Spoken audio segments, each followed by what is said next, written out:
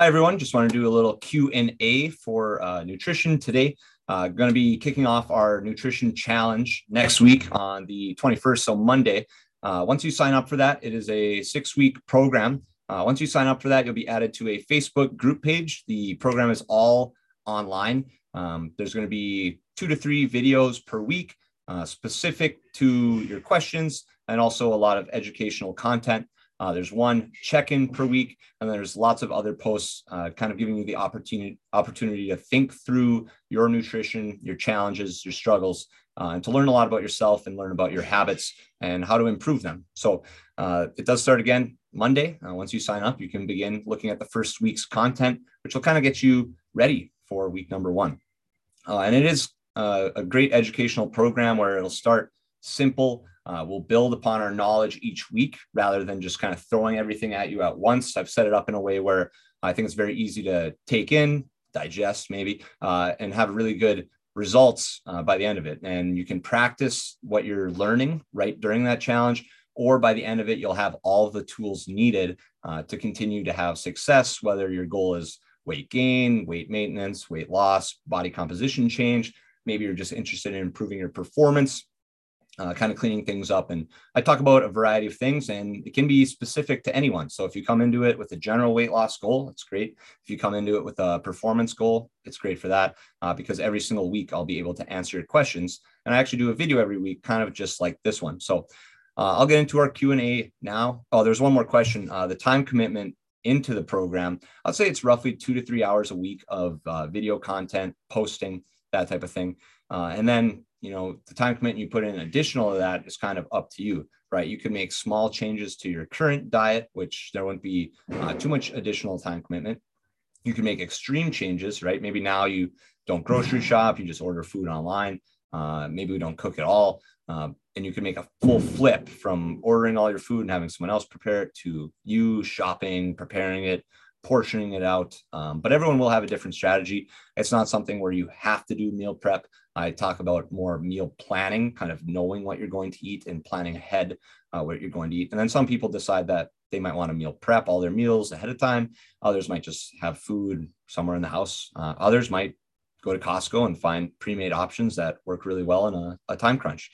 So kind of getting into our first question, I ordered these in a way where I think it kind of lays a foundation of knowledge to allow me to answer the other questions later. Some of the questions can be extremely context specific, challenging. So I kind of give a couple outlines of how it might look for one person versus another, variety of reasons why maybe this question came up in the first place. So I'm going to start with macros and macro ratios. So macros, we have protein, we have carbohydrate, we have fat. Those are influenced by your calorie intake. So someone kind of asks, what ratio of macro should I have based on my goals versus someone else's goals? The first thing we need to know is how many calories we need, which comes down to how much you burn throughout the day, just naturally. If you're just laid in the bed all day, what would you burn? Plus your activity level. And there's a couple other things that influence it, but just a small portion. So it's primarily body size that's going to influence that, muscle mass influence that, and then your activity level. So once we have our calorie amount determined, and there's a million different calculators out there, I tend to go with a trial and error type model, which I'll talk about later when we get to weight maintenance question. But once you have your calories figured out, then you can begin to figure out your macros. So 1 gram of protein is 4 calories, 1 gram of carbohydrate, 4 calories, 1 gram of fat is 9 calories. So if I have 2,000 calories, I need to decide how do I distribute those between my proteins, carbs, and fats. Now, I like protein to be somewhere between like 0.8 and 1 grams per pound of body weight. So if I weigh 200 pounds, I would need somewhere between 160 to 200 grams of protein per day. And that's for performance. That's for improvement in body composition. If all your goal is to be healthy or get the minimum in, that number is a lot lower. It's probably like 0.3 to 0.6, somewhere in that range. But if you're here to maximize your strength, your performance, your muscular size, your muscular recovery, then we probably need to look at 0.8 to 1.0. The next one is carbohydrate, which is quite a complicated number to figure out. It is largely related to your activity level. So if you're sedentary and you don't work out, you probably don't need that much carbohydrate, right? You don't have really high energy needs. You don't have explosive performance needs. You don't have needs for muscle recovery if you're not exercising and you're not working out. Now, we all work out. Our activity levels do vary still, right? Someone could be a manual laborer. Someone could work at a desk. So how do we figure that out? Kind of comes off the calories, right? I think a good ballpark for people who work out is roughly their body weight in grams per day. So I weigh 200 pounds, about 200 grams per day. Let's say I'm a triathlete and I'm a construction worker. That could be 3 times body weight. That could be 600 grams of carbs per day. Someone might find that that's not even enough. Extreme cases, I think, Matt Fraser, Olympic swimmers, people that might be working out for 8 hours a day or active for 8+ hours a day, they're probably in that range, 500, 600, 800, something like that. Again, depending on body size, goal, etc. Now, let's say we're looking at performance, but our secondary goal is weight loss. Maybe my best performance is at 300, 400 grams of carbs per day, which is roughly double body weight to 1.5 times body weight. However, I need to reduce my calories to lose weight or further my weight loss. Then my carbohydrates would have to come down a little bit. So there might be a slight performance decrease there. However, not everyone feels that. So carb intake is largely based on how active you are. And there was a question that I also received was, let's say I'm planning on doing a workout. I got all my meals made. How do I modify it? All of a sudden now I can't go to my workout. How do I modify my carbohydrates? And I will talk about that later. But I do think your carb intake should be directly related to your activity on that day. So a day where you're working on your feet and then doing a workout should look different than a day where you're at home all day and you're just chilling. The next thing would be fat. So when you have your protein amount and your carbohydrate amount, that will leave you with X amount of calories left over. The remaining calories go to your fat. And I would say at a minimum, we need at least 30 grams. And I would hope we're traveling upward of that. Maximums on this, 200 grams per day. I don't think many people are even getting to that. 150 grams per day would probably be more active, larger individual could see that. I'd say a lot of us are probably somewhere between like 30 grams and 100 grams per day. But again, that's just whatever's left over. So you have your protein based off your body weight. You have your carbs based off your energy needs, your activity level. And then you have your fat, which is just whatever's left over in your calorie amount, right? And before I said there's 1 gram of fat, there's 9 calories in 1 gram of fat. So let's say I had, 90 or 900 calories left in my allotment. That'd be 100 grams of fat that I have left over. And then I can decide how to distribute that throughout the day. And the macros are one of the biggest parts of this, right? Calories are number 1. Macros are number 2 in terms of our priorities. All encompassing that is consistency, which I'll get to later.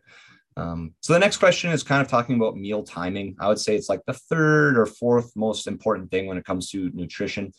This person was in specific reference to the pre-workout window and the post-workout window, what to eat before, what to eat after. Now that we know our amount of macros, you'd want to take that and close to evenly distribute that throughout the day. If you want to get incredibly specific, the protein amount should be about the same each meal.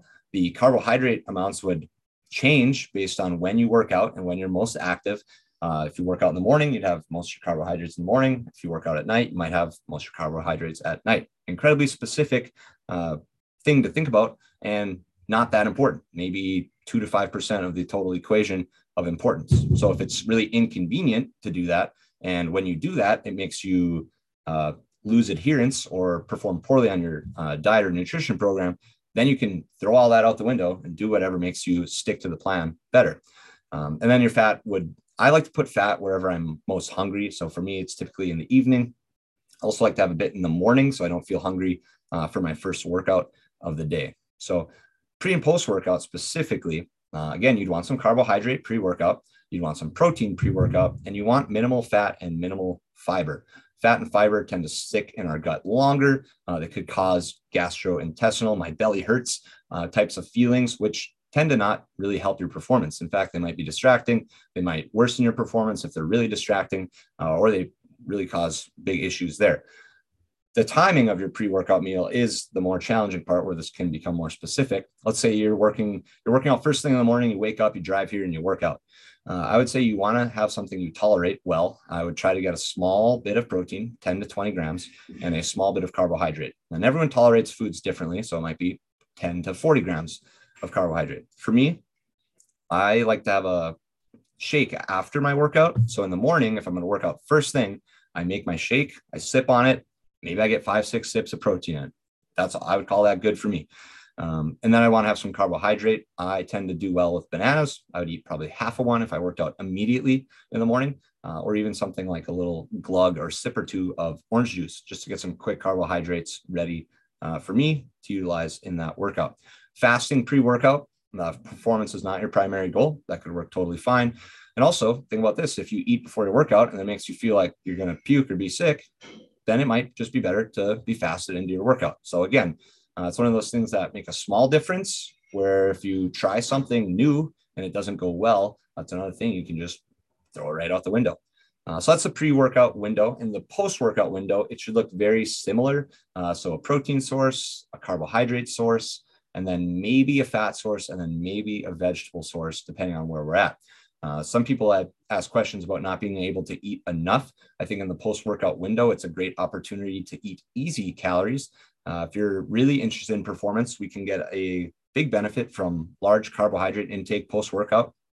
Large, again, context specific, somewhere between 40, 120, 200 grams of carbohydrate based on the demands of the workout, based on your body size, based on your goals. Now, me personally, someone posted about how I eat Fig Newtons all the time. I tend to eat a lot of breakfast cereal, and currently I'm eating some Pop-Tarts. Now, is that the healthiest thing? No, if we're talking about nutrients, minerals, and vitamins, certainly not. But for me, with my active lifestyle and working out for 1 hour to 2 hours per day, I need to just be able to get in enough carbohydrate to fuel my performance. I could certainly have a salad with fruit, but there's no way I can get 200 grams of carbohydrate in post-workout without feeling like I'm going to explode from all the fiber that is inside of vegetables and fruit. So for me, I'd go for a quick, sugary, either drink. I tend to sip on a Gatorade occasionally, depending on the year or time of the year. And otherwise, I go for something quick, easy, and yummy post-workout. Now, not everyone needs that. Let's say you're in a weight loss phase. Maybe you're a smaller individual. Your calories are already quite limited. I would make sure you have a solid protein source. So like a chicken, steak, whatever. A solid carbohydrate source, although one you can digest easily. So maybe like a white rice or something of that nature, white potato. And then you probably want a vegetable source in your post-workout, just so you stay fuller longer. Again, conversely, there's me. I'm eating something really easy to eat, doesn't keep me that full. And that's what allows me to eat more later on in the day, because maybe I just have a hard time getting enough food in based on my schedule, activity level, body size, and all of that. So again, very complicated situation here, very complicated topic. It kind of comes down to the individual goals, performance, needs. And as your activity level climbs, right, your sugar intake, as your workout demands climb, let's say you're training for a marathon, think about all the carbohydrate chews that people are taking. Like, why are they taking that? Is that really any different than like a Gatorade? Is that really any different than Coke, like a Coca-Cola? I'm sure we've heard the stories about like Olympic athletes just like eating whatever they want, whenever they want, just because they need the fuel, right? And for them, if they don't get enough fuel in, their performance would decrease. So that's kind of the pre and post workout window. You want some protein, you want some carb. The amount depends on your body size and activity level. If I'm going to give like a general number for pre-workout, 20-ish grams of protein up to 40, and then probably like somewhere between 20 and 80 grams of carbohydrate in pre-workout, depending on how far away it is from your workout. In the post-workout window, it's going to be very similar: 20 to 40 grams of protein, 20 to 80 grams of carbohydrate. I would say that's the average in general. Again, if you're larger, super active, maybe it's higher. Maybe you ran a marathon. Go eat some carbohydrates. Enjoy it. So the next thing was kind of like grouped into like troubleshooting the diet, talking about how do I know I'm eating enough? Maybe how do I know if I'm eating too much? I'm not getting the results that I want. What do I do? How do I modify it? That type of thing. So the first one is, how do I know if I'm eating enough? Or maybe I feel like I'm not eating enough and I don't want to overeat. I don't want to undereat. I just want to kind of meet my energy needs where they're at and go from there. So how do you know? The first way to know, and this will beat any tracking of calories, food, estimations of food, right? Because we don't actually know how many calories we burn per day based on a calculator. Even if I hooked you up on a mask and got a perfect number for that day, those numbers change every day, depending on how active you are. Something actually really interesting, at least I find it interesting. Say we're eating not very much, our body will kind of meet those demands where we're at. And maybe you're someone who does like you tap your foot all the time, or you fidget a lot. Maybe you talk really fast and talk a lot. If you're in a state of low energy where you're not taking in that much food, you might stop fidgeting. You might find yourself getting fewer steps per day, but it's hard for you to notice that unless you really pay attention to it. So sometimes you'll have someone who reduces their calories and all of a sudden they don't lose weight, but it's because their activity level dropped with the reduction of their calories. So step trackers actually come in handy quite a bit there. But how do you know if you're eating enough? I would track your body weight. And I would take 3 weights per week. I like to do like Monday, Wednesday, Friday, first thing when I wake up, or after I use the bathroom, first thing when I wake up. Now, those numbers are going to fluctuate heavily, but you're going to be able to get an average. So let's say week 1, let's just say me personally, let's say day 1, 200, day 2, 201, day 3, 199, average of 200 for that day. The next week, I'd want to look at my average again. The next week, my average again. The next week, my average again, and then compare those averages. The reason you don't want to just rely on one number is because our body weight fluctuates heavily based on our intake, our emptying of the food in our body, salt intake, carbohydrate intake, water intake, stress levels, activity levels. So basically there's 10 million variables that are going to kind of fluctuate your body weight. And I've seen body weight swings of 10 to 15 pounds. Some people have swings like that. Right? The larger you are, the more extreme it will be. The smaller you are, the harder it is to see those body weight swings, which can actually make weight loss frustrating when we don't see those larger swings. But take that average, and if that number sticks at its average, whatever diet you're following is at weight maintenance. And the really interesting thing is the average American gains 1 pound per year for their lifetime. That means our bodies do a really, really good job of maintaining our body weight, right? We eat a little too much. Food tastes good, right? But our bodies do a really good job of hunger signals, activity regulation. And that's another reason why it's really hard to lose weight or intentionally gain weight, because we kind of meet ourselves where we're at. So let's say you do that for 4 weeks. You notice your weight is slowly decreasing. That's when you know that you're not eating enough. And then you could eat more and improve your maybe your workouts, maybe your production, that type of thing. Let's say you measure it and for 4 weeks straight, you've maintained roughly the same body weight. And I would say like a 1 pound swing between weeks is probably the average. I would say that's probably maintaining your body weight. You could experiment. You could eat more. I would add roughly somewhere between 100 and 250 calories to your daily diet and see if you gain weight. So, right, let's say I add 200 calories and somehow I'm able to use those extra 200 calories in my workouts. So I'm having way better workouts. I'm way more active. I get home, I'm pumped up. I feel great. I go for a walk and I burn off an extra 200 calories. I would say our goal is to eat as much as we can while maintaining body weight. And that's what we should be doing most of the year, right? Most of the year, we should be kind of gradually increasing food intake if our goal is performance or looking more muscular. Because your workouts should get harder over time, long periods of time. Your energy expenditure is likely going up over time. Your muscle mass is likely going up over time. And that means your intake needs to trend upwards over time. So maybe year 1 of strength training, I'm consuming 2,000 calories per day. Maybe year 10, I'm up at 2,500 just to maintain my body weight because I'm way stronger now. My workouts are way harder, way more demanding. And that's how I'd go with that. So again, maximize the amount of food you can eat while maintaining and use the scale system for trial and error. That does get into a more complicated situation with weighing yourself. If you kind of have a negative outlook on that, or it's creating stress, then this is just going to be much harder. I would just experiment with eating a little bit more and seeing if you feel a little bit better. And then you can kind of either look in the mirror or use whatever metric you use to check your body weight maintenance. And you can use that. But again, I tend to look at the scale as like a really great tool. And that's how I'd like us to view it. I know that's not where we're at for everyone. That'll eventually trying to get there, use it as a tool, and then we can make guided decisions based off of that. Yeah, I think that covers that one. How do I know? Basically, trial and error. How to eat more? Oh, this is another question. It's just I'm just not hungry. What do I do? How do I eat more? I eat Pop-Tarts. I eat foods. We live in America. There's an American culture diet where we're dealing with obesity due to issues of food is so available, food is so tasty that we just consume too much of it. If you're meeting your goals for nutrition, right? You're getting enough protein, you're getting enough fat, you're getting enough carb. Let's say you're just lacking a little bit of calories, and it could be from carbs or fat or even protein. You don't have to go and eat a salad with chicken breast. You can just get your calories in from other sources. I don't think there's too many negative impacts. The one thing you do want to avoid is sugary sweetened beverages, which is pops, sodas, whatever you call them. Those tend to actually have quite a negative effect on weight gain and your teeth. So that's the one thing we'd want to avoid. But otherwise, go indulge a little bit. Eat foods that are easier to eat.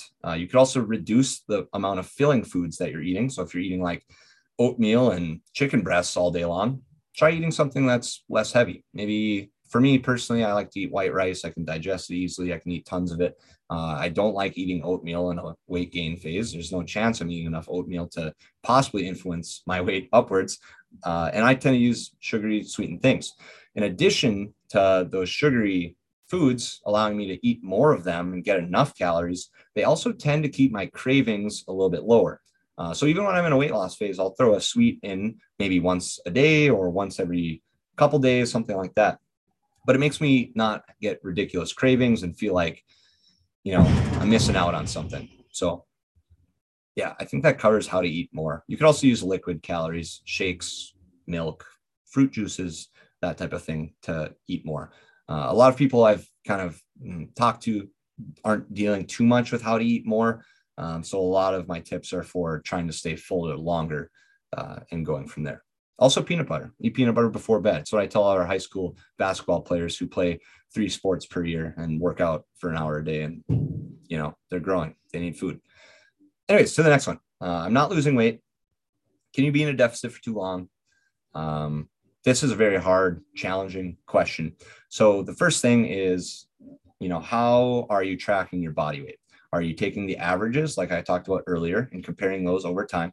Are you just stepping on, one day here, the next, maybe morning on Tuesday, and then I'm jumping on Thursday night after I just ate a whole full day of meals, and then Sunday after I had, a pizza, I hop on there, and all of a sudden I got these ridiculous weight swings. There's no real correlation. Try to be very consistent with how you weigh yourself, whatever number of days it is per week. I really like averages instead of just, Monday's weigh-in day, and then I hop on. It's like this weird number, and it doesn't tell me the full story. So make sure you're doing that first to confirm where your weight loss is at. Now, what I consider an aggressive amount of weight loss per week, 1 pound for some people is very aggressive. 2 pounds per week is extremely aggressive. And we see a lot of promises out there like lose 20 pounds in 10 days, blah, blah, blah, all this kind of stuff that's marketed to us, which is, frustrating for me to explain. Oh man, I only lost 6 pounds in 6 weeks. I'm like, that's huge amount. And depending on the person's body size, that could be like an insane amount. So kind of keep that in mind as well. Might have to shift some of our mindset towards weight loss. It's not this crazy rapid thing. A pound a week is incredibly good. 0.5 pounds per week is incredibly good. And when I say that, then you have to realize when I go back and look at the scale, we know our body weights can fluctuate. For me, I can fluctuate 12 pounds in a week. Others of smaller size still might fluctuate 3 to 6 pounds per week. How do we possibly know if we're losing weight?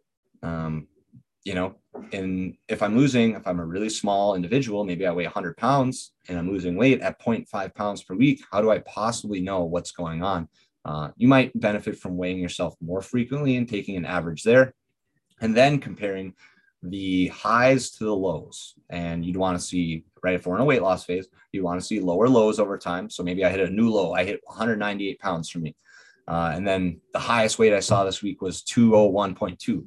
And then the next week, I hit 170 or 197. Don't hit 170 off 198. Hit 197.2. And then my highest was 198. And then I'm seeing this general trend downward, which again is much harder if you're a smaller individual because there's so many fluctuations in that scale that are going to kind of make it foggy to see your true progress. So challenging there. Second challenge, make sure you are tracking your food correctly. Incredibly hard. If you're not using a food scale for every single food you're taking in, and even if you are, there's going to be inaccuracies with this. And there's a really good graphs out there. I talk about it in the nutrition program. I actually have a graph where I've drawn it in the background.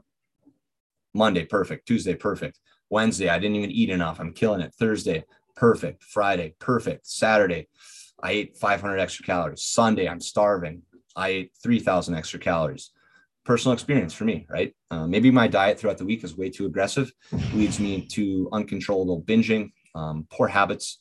Friday through Saturday, in a social situation, I overconsume by thousands of calories, and I still don't feel full because I'm really scraping along throughout the week. That's another thing. For me, the biggest eye opener was the first time I got a food scale and had a peanut butter serving. 2 tablespoons is a lot smaller than what I was eating. I was probably eating half a cup. Same thing with cereal, right? I fill up a bowl of cereal, it's 3 servings. So if I think, I'm gonna have 1 serving of cereal, it's 200 calories, it's 40 grams of carbohydrates. Nope, it's 650 calories, which is enough to completely disrupt my weight loss phase, just from one meal. So be more diligent with that. Finding accurate information on foods you eat somewhere, extremely hard. So if you're at a restaurant, you type in what they have, you might come up with results, 4 different things. They're all completely different. That makes it more challenging. Now, I don't think we should avoid that type of thing. I don't think we should be tracking our foods year round, but when you're in a weight loss phase, which should roughly last somewhere between like 4 and a maximum of 12 weeks, then you'd want to be more diligent in your tracking, more specific. You can track your steps, you can track your calorie intake, you can track your body weight, your protein, your carbs, your fats, almost not in an obsessive way. But I think it does become obsessive if you string it along for more than it needs to be. So accomplish what you need to accomplish in your 6 to 12 weeks, an extremely focused weight loss phase. And then you can move on to the rest of the year of maintenance phase. And that's kind of what I'm looking for with this, really. The 6-week challenge that we're doing, I think there's actually been good research on this, that 6 weeks is the time that people are most adherent. So the most successful at sticking to your diet is 6 to 8 weeks. As we extend further than that, we become less adherent, more challenged mentally, physically. As we're reaching week 10, we're falling off. 11, extremely hard. 12, we're ready to just throw in the towel. And that kind of goes into being into a deficit too long. I think past 6 weeks for many people is too long. I think even personally, I've been, messing around with my diet since I was 19. So what am I now? So about 9 years. If I go for more than like 6 to 8 weeks without a break, mental and physical break, man, it's a grind. I don't want to even look at the food I've been eating. I don't want to meal prep. I'm not motivated. I'm frustrated. If I step on the scale and it's not down, I get angry, maybe an emotional response, maybe a stress response, might throw off my whole day, make me not happy. I know personally that when I get to like week 5, week 6, I know I need a 1-week diet break where I bring my food back up to maintenance. I have at least 1 yummy food per day, although I manage the portion size, and I give myself that mental and physical break before I do maybe another 6 weeks. After that, I don't want pretty much anybody doing a weight loss phase for more than 12 weeks out of an entire year. So you have 40 weeks that you need to be focusing on maintaining your body weight, exercising hard, improving the amount of fruits and vegetables you're taking in, enjoying your life, social events, and all of that. And that kind of, I don't know if that sums up this question, but setting yourself up for a good weight loss phase is extremely important. And it's why I don't run a nutrition challenge in summer. Around here, tons of weddings, social events. We get to actually go outside and enjoy each other and enjoy I guess you can enjoy each other all the time, but more so in the summer. I definitely deal with way more social events. And I think that's common for many of us. So I think some of the best times to make changes is beginning of the year, right here before summer. We might be more motivated than normal. Post summer, maybe we've had all this enjoyment. We kind of want to feel like we're back on track. And certainly not during the holidays is another great time not to do a weight loss phase. So let's say you're tracking perfectly. Let's say you're tracking your body weight perfectly. You're tracking your intake perfectly, let's say you're tracking your steps perfectly, so your activity level is the same per day, and we're still not losing weight, and I'd say you're not in a deficit, and you have to make the decision if it's time to further. There's a big fuzzy right there. Decision to reduce your calories further, right? A reduction of about 200 calories seems to be best for those who hit a plateau. Or if you need to end your weight loss phase and shift your focus into maintenance, activity level, performance, and that type of thing. So again, really hard topic, extremely loaded, challenging, tough to deal with. You have to be really honest with yourself. For me, I'm at Sam's Club, I'm just ripping up samples. I might have just killed my deficit for the day. I might have consumed, an extra 500 calories on accident. I'm having my cereal. I don't have my scale out. I'm just going to keep going, eat it. I take my scoop of peanut butter, and that was good. Another scoop. And guess what? Your body, unfortunately, for weight loss goals, is so good at getting you to maintain your body weight that you are going to get hungry. It is going to be really hard.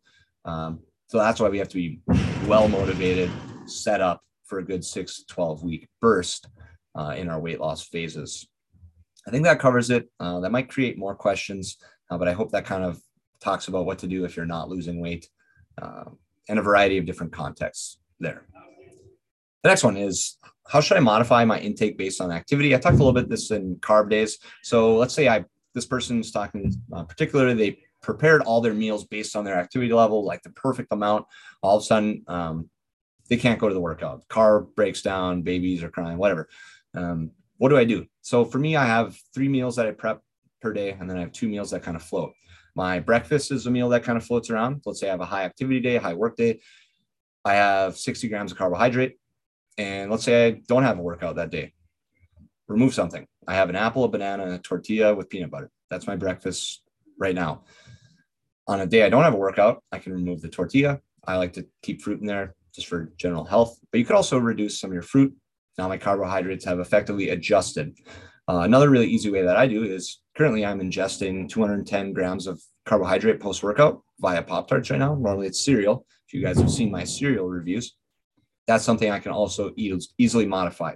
So I didn't work out today. I'm not going to have any Pop-Tarts. I'm just going to go home and probably eat some fruit and then have my next meal after that. So I've effectively matched my carbohydrate intake for my activity level really simply on that day. Now, if you prep every single meal and then something like that happens, I don't know if you need to even worry about that. Honestly, you're probably getting like a 200 calorie difference, which maybe your weight loss ends up being a little slower. I think it's okay. I think in the end, it ends up being okay and not affecting you too much. So don't stress too much about that really. But if it's easy enough, drop the carbs a little bit. If you miss your workout, it's probably 200 to 500 calories worth of carbohydrate. So that'd be somewhere between like 40 to 120 grams of carbohydrate. Unless you're running a marathon, it's different. Supplements. Okay. These last ones are going to be a bit faster. They're smaller. They're not as important on the terms of our priorities. So starting with supplements, the specific question was asked about creatine. Do I recommend it? Yes, 100%. Creatine is well studied. It's been studied for a long time. Creatine monohydrate, specifically by the cheapest possible brand you can get, it's probably the perfect thing for you. How do you take it? There's a loading phase you can follow, which is 1 week of high intake. Do not recommend. Personally, tons of belly pain, stress. You have to consume tons of water. You're still going to get belly issues, especially if you're doing the type of exercise we do here, where you're jumping up and down, moving around, moving fast. If you're just strength training, moving slow, yeah, it's probably fine to do the loading phase. But for everyone else, I think you take somewhere between 3 and 6 grams of creatine monohydrate per day. I add it to my protein shake and I drink it. What time do you drink it? Whenever you want. It's a supplement that's going to fully saturate your muscle tissues and cells. So you just take it and eventually you'll notice some benefits. The benefits are increased power production, increased strength, increased muscular size. Like you're literally going to hold more water in your muscle cells. And you might gain weight off that. And that's fine. That's muscle weight. I think everyone wants bigger muscles. Well, maybe not everyone, but everyone wants stronger, more efficient muscles with more water in them. They tend to perform better. Make sure you're drinking enough water. If you're someone who has poor thirst signals, you might just want to aim for like half a gallon to a gallon of water per day. If you have normal thirst signals, which I think most people do, then you just drink when you're thirsty and you should do all right on that. If you do go get screened for creatinine levels, they're going to be elevated because any unused creatine is going to get peed out as creatinine. So make sure you tell your medical professional that you are supplementing with creatine if you're doing that. But again, somewhere between 3 and 6 grams per day seems to benefit just about everyone. There's also cognitive benefits, but I'm not going to talk about those because they're less relevant to strength, health, and fitness. You can look that up if you want to. Creatine monohydrate, don't get fooled by the Crealkaline, the fancy creatines. Bang energy drinks in particular are liquid creatine. It's likely ineffective because it's been liquid for too long. Yeah, I think that covers that one. Not going to go into any further science there. Oh, it does make some people's belly hurt, mine in particular. So I have mine post-workout. Some people think there's a benefit to pre-workout. I don't see enough evidence for that yet. Maybe in the future. You can take it before bed if you can just sleep off a bellyache too, if you fall into that camp, or you can reduce the amount you take. I think that's it. In terms of brands, I take Optimum Nutrition. I basically go to Amazon, find whatever's cheapest. Creatine has quadrupled in price in the past year, which is quite unfortunate. Used to be something like 500 servings for $12 to $20. Now it's, again, quadrupled in price. Next supplement that I think is great, protein, whey protein, casein protein, which is a slower digesting, protein blends, which is whey and casein and possibly other types of proteins in there. I don't even consider that a supplement at this point. I consider it a food. I have 1 to 2 shakes a day. I'm on the run on the way here. I like to have one on the way home. I think they're convenient. If you're someone who struggles to get your full protein amount in, I think it's a great option. If you do just fine getting your protein amount in with solid foods, I think that's great. You're getting a little more nutrition out of your meats. You're getting a little more benefit from those and staying full. If you're like me and you just don't want to eat meat anymore, or you just don't want to eat food anymore, shake works great. Get my calories, get my protein, done. The next one, protein prices, those all have unfortunately doubled to tripled as well. Good prices back in the day used to be like $2 to $4 per pound. Recently, I've seen $10 to $20 per pound. And you're paying for branding, you're paying for taste, you're paying for how well it mixes, and maybe quality, but it really doesn't matter if you're getting at least some sort of name brand thing. There have been rumors of companies lying about what's in their products. They typically get sued after like 6 to 12 months. So if you have like a well-established company, Optimum Nutrition, MyProtein, there's so many out there, Dynamitize, something from Vitamin Shoppe, GNC, you're going to be getting a good enough product where it's going to be, at least within 1% of the positives of the other. The next thing is pre-workout. So this is like the third class of things, I would say, maybe second class of things that might be worth taking. So pre-workout, caffeine, I have beta-alanine in there, and then also citrulline malate, which is probably on the tail end of worthless. But for pre-workout, caffeine does improve performance. Totally think it's worthwhile for many of us if our goal is performance. However, there are huge issues with taking it and creating maybe anxiety and elevated heart rates at times where they shouldn't be elevated, right? When we're exercising, that might be appropriate. But if I take it and I feel like I'm shaking, I feel anxious, I'm nervous now, I can't sleep at night, then you need to modify the amount. Everyone is extremely different in the way they metabolize caffeine. I'm talking about caffeine. I hope I didn't say creatine there. Caffeine. And you need to play around with it. Like, don't buy the tub that's got like big numbers on it. This is super powered caffeine. Take a scoop and feel like you're going to puke. Start with like a half or a third. If you're going to drink an energy drink, a lot of energy drinks now have 300 milligrams of caffeine, which is basically insane to me. They used to be like 120 to 240, but we're working hard these days. Drink like half of that thing and let the other half go flat. That's why I think Brendan talked about how I had half a bang on my desk basically all the time, because I drink half, I leave the half for the next day. Done. For me, I know I can't consume caffeine after 1 p.m. if I want to go to sleep by 9 or 10. If I do, it's not going to work. Some people can have coffee right before bed and go to bed. That's not for me. So really experiment with that. Most people are going to find a benefit somewhere between 100 milligrams to 300 milligrams in the pre-workout window. Speed of metabolism is also different for person to person. So somewhere between 20 minutes to an hour before. Experiment with it. If it motivates you to perform better in your workout, motivates you to work out more, improves your performance, and doesn't disrupt your sleep, I think it is worth it. And there's plenty of deals out there, and you can play around with the 10 million different products there are. But primarily in pre-workouts, caffeine is the active ingredient that's going to do anything. The next two, citrulline, malate, beta alanine. If you're ever taken a pre-workout supplement and felt like itchy or skin crawling, that's beta alanine. It's recently popularized by Matt Fraser, which drove the prices up, triple the quadruple. It does improve high rep performance, so maybe it's applicable to a CrossFit style of training. Does that matter? Maybe. Is it worth your money? Maybe. You have to decide. I hate the tingling. Personally, I hate feeling like that, and I do not take it. Somewhere between like 5 and 7 grams taken per day. Just like creatine, you do not have to take it at any specific time. The reason they put it in pre-workout is because people want to feel like it's working. Makes your skin itch, and you're like, man, I'm getting ripped now.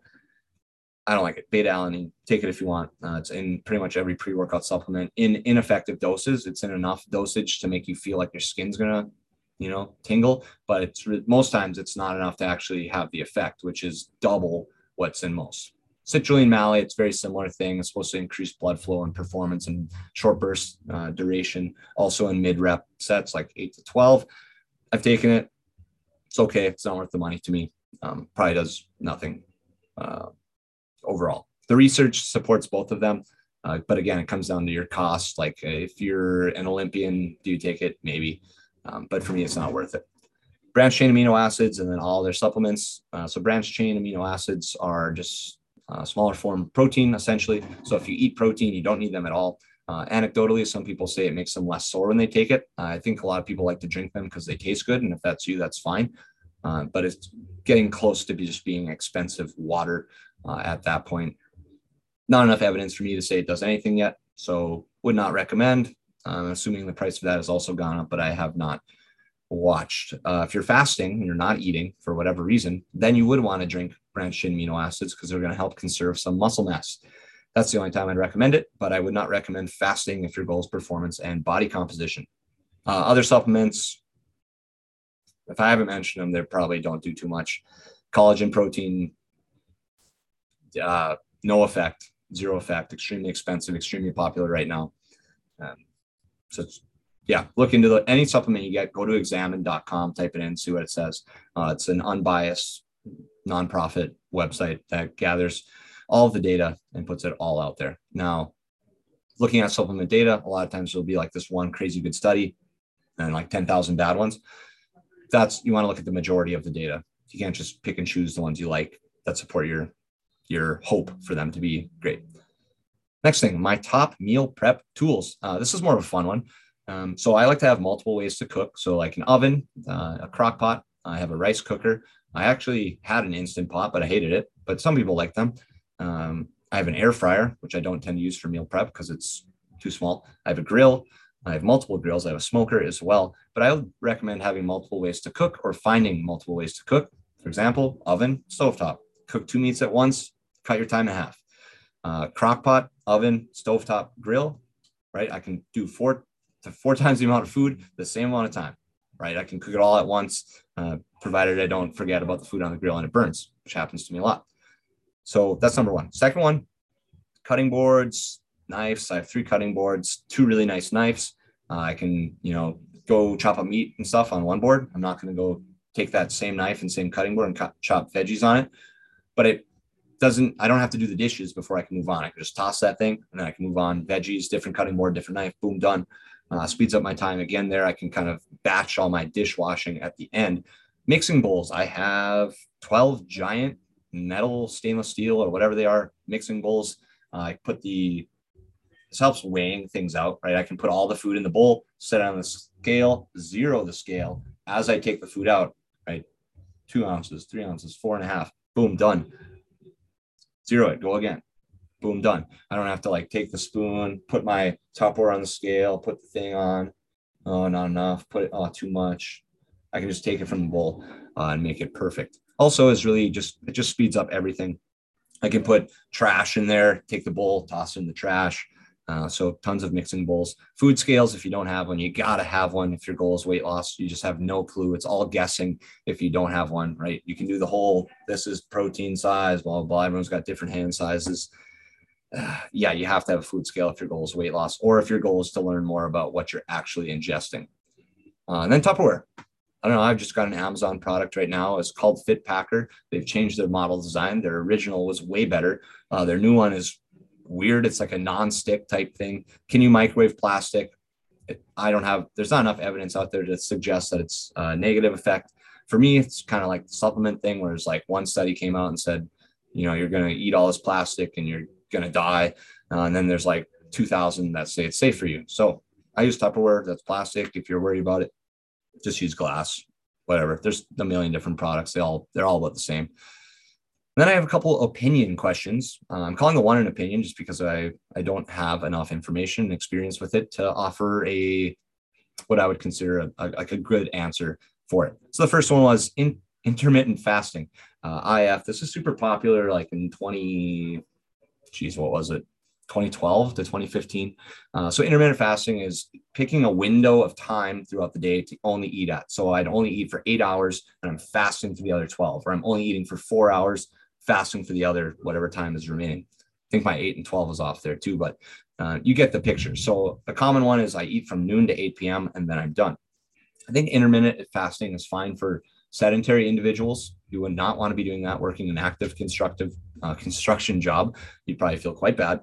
And I also don't think it's a great option for those who are interested in maximum performance. So if you want to get stronger and better at working out, probably not the best, because you will not have enough fuel at the right times to maximize your performance. You could squeak by.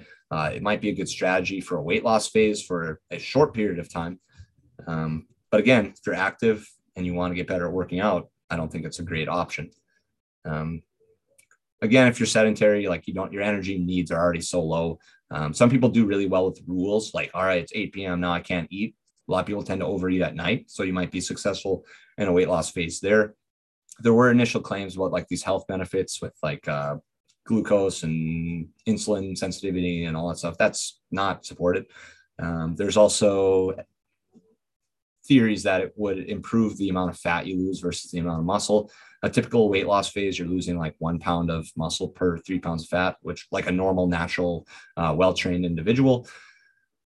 Also no evidence to support that. So I've done it actually. Personally, I've done intermittent fasting. I've done full day fasting. I certainly lost performance during it.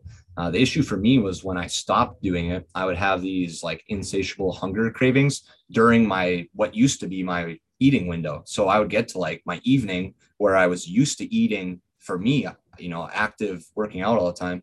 I was eating 3,800 to 4,800 calories in a 4-ish hour window. And so when I stopped it and I brought my breakfast back in, I'd just be eating in the morning when I'm not really hungry. And then I'd get to the evening and I still feel like I need to go and, binge until I feel like my belly's going to explode. So me, actually probably created some disordered eating habits. And I would think that is possible for some of us out there with really restrictive eating, where the time is restricted in this instance. So yeah, I don't know. Not a big thing. If you're working out here, would not recommend. And then the vegetarian diet. This is the one I don't have enough expertise to offer my input on. Those who have done the nutrition challenge who are vegetarians, and for whatever reason you're a vegetarian, it's not inherently healthier. So if you're doing it for that reason, I would do further research into why you're doing it. If you're doing it for other reasons, ethical, moral, energy, conservation, whatever the reason might be, yeah, that's good and fine. I totally support you in whatever you're doing and whatever works best for you. Your protein intake is probably going to need to be adjusted. If you have a goal of getting a gram per pound of body weight, you're probably going to really struggle with that. And you probably just won't be successful ever getting there. So I would just say aim for somewhere between 0.6 to 0.8 grams per pound of body weight. Now, this is the interesting thing about the vegetarian diet. Animal proteins are of higher quality, meaning they're complete, meaning they have all the amino acids necessary to influence muscle protein synthesis and other protein related activities that go on. Whereas in a vegetarian diet, if you are eating a vegetarian protein source, you might be missing some of those amino acids. Now, if you're eating a huge variety of vegetarian foods, then you're probably going to end up making complete amino acid profiles and it'll work out just fine. But a lot of the recommendations are to actually consume more protein than a meat eating individual, because a lot of those proteins are going to have a lesser effect. I just don't see that being realistic for someone who's eating plant-based protein sources. There are plant-based protein powders out there now, so I would probably utilize those if I'm an individual looking to get leaner, stronger, better performance. Yeah, the nice thing about the vegetarian diet is you're plant-based or plant-focused. We all know plant-focused is extremely important for longevity and health. I talk about trying to meet our goal of 10 servings of fruits and vegetables per day. I just tend to go at it with also meat. So it's a plant-based diet that includes meat. And I think that is truly the healthiest thing. In terms of headlines and documentaries, there has been a very more extreme push towards plant-based diets, vegan, vegetarian. A lot of the documentaries out there are unfortunately biased, incorrect in many ways. And I would just make sure, if you're following it based off some sort of feeling that you got from watching a documentary, make sure you're fully educated on the opposite side of that. Make sure you look up the rebuttals to that. I'm thinking of the Game Changers in particular. There's probably like 10 plus rebuttals from experts in the field talking about how they manipulated the studies, the statistics, how they used emotion to make a play in those documentaries. You know, I prefer a documentary that provides both sides. But if you did that, it wouldn't be very interesting. They'd be like, oh, maybe it's a good idea and maybe it's not. So yeah, consider that. But if you're going to do it, fully support you. Go ahead. It's just more challenging. There's a good study out there, like eating a plant-based diet increases your lifespan by 10 years. I'd probably agree with that.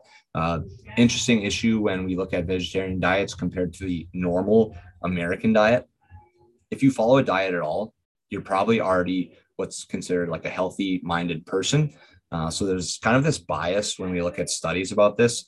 Like if you're comparing a person who works out to the average American, I guarantee they live longer.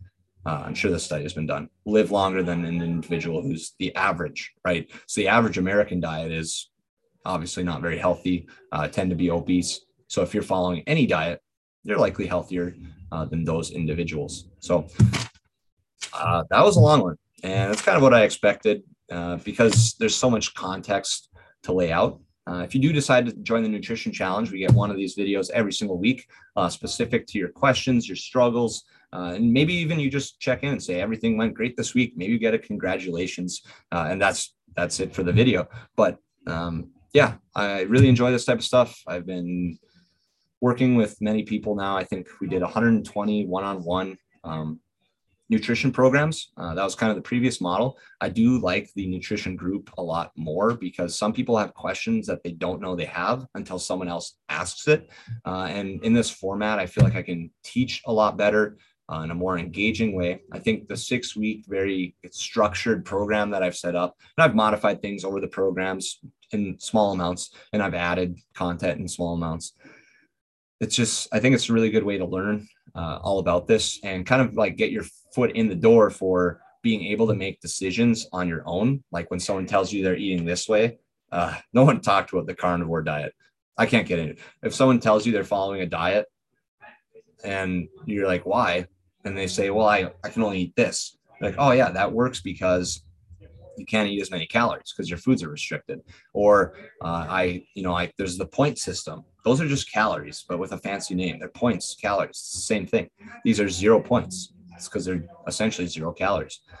You can kind of just learn why things work the way they do. You can kind of suss out what works for you, what does not. And yeah, it's normally a really fun 6 weeks because you get to reflect on a lot. You get to find what works for you, and everyone has a different experience with it. You know, some might lose weight, some might lose weight rapidly, some might not lose weight at all, but they come out of it knowing how to if there's an opportunity in the future. So that is it, guys. Thank you. If you watched the whole video, thank you. That was probably like 40 minutes or something. But that's it. If you want to sign up, just go to our website or our Zen planner, and you can find the Nutrition Challenge 22.2. It will start Monday, and you'll receive all your homework for week 1 once you sign up and once you're added to the Facebook group.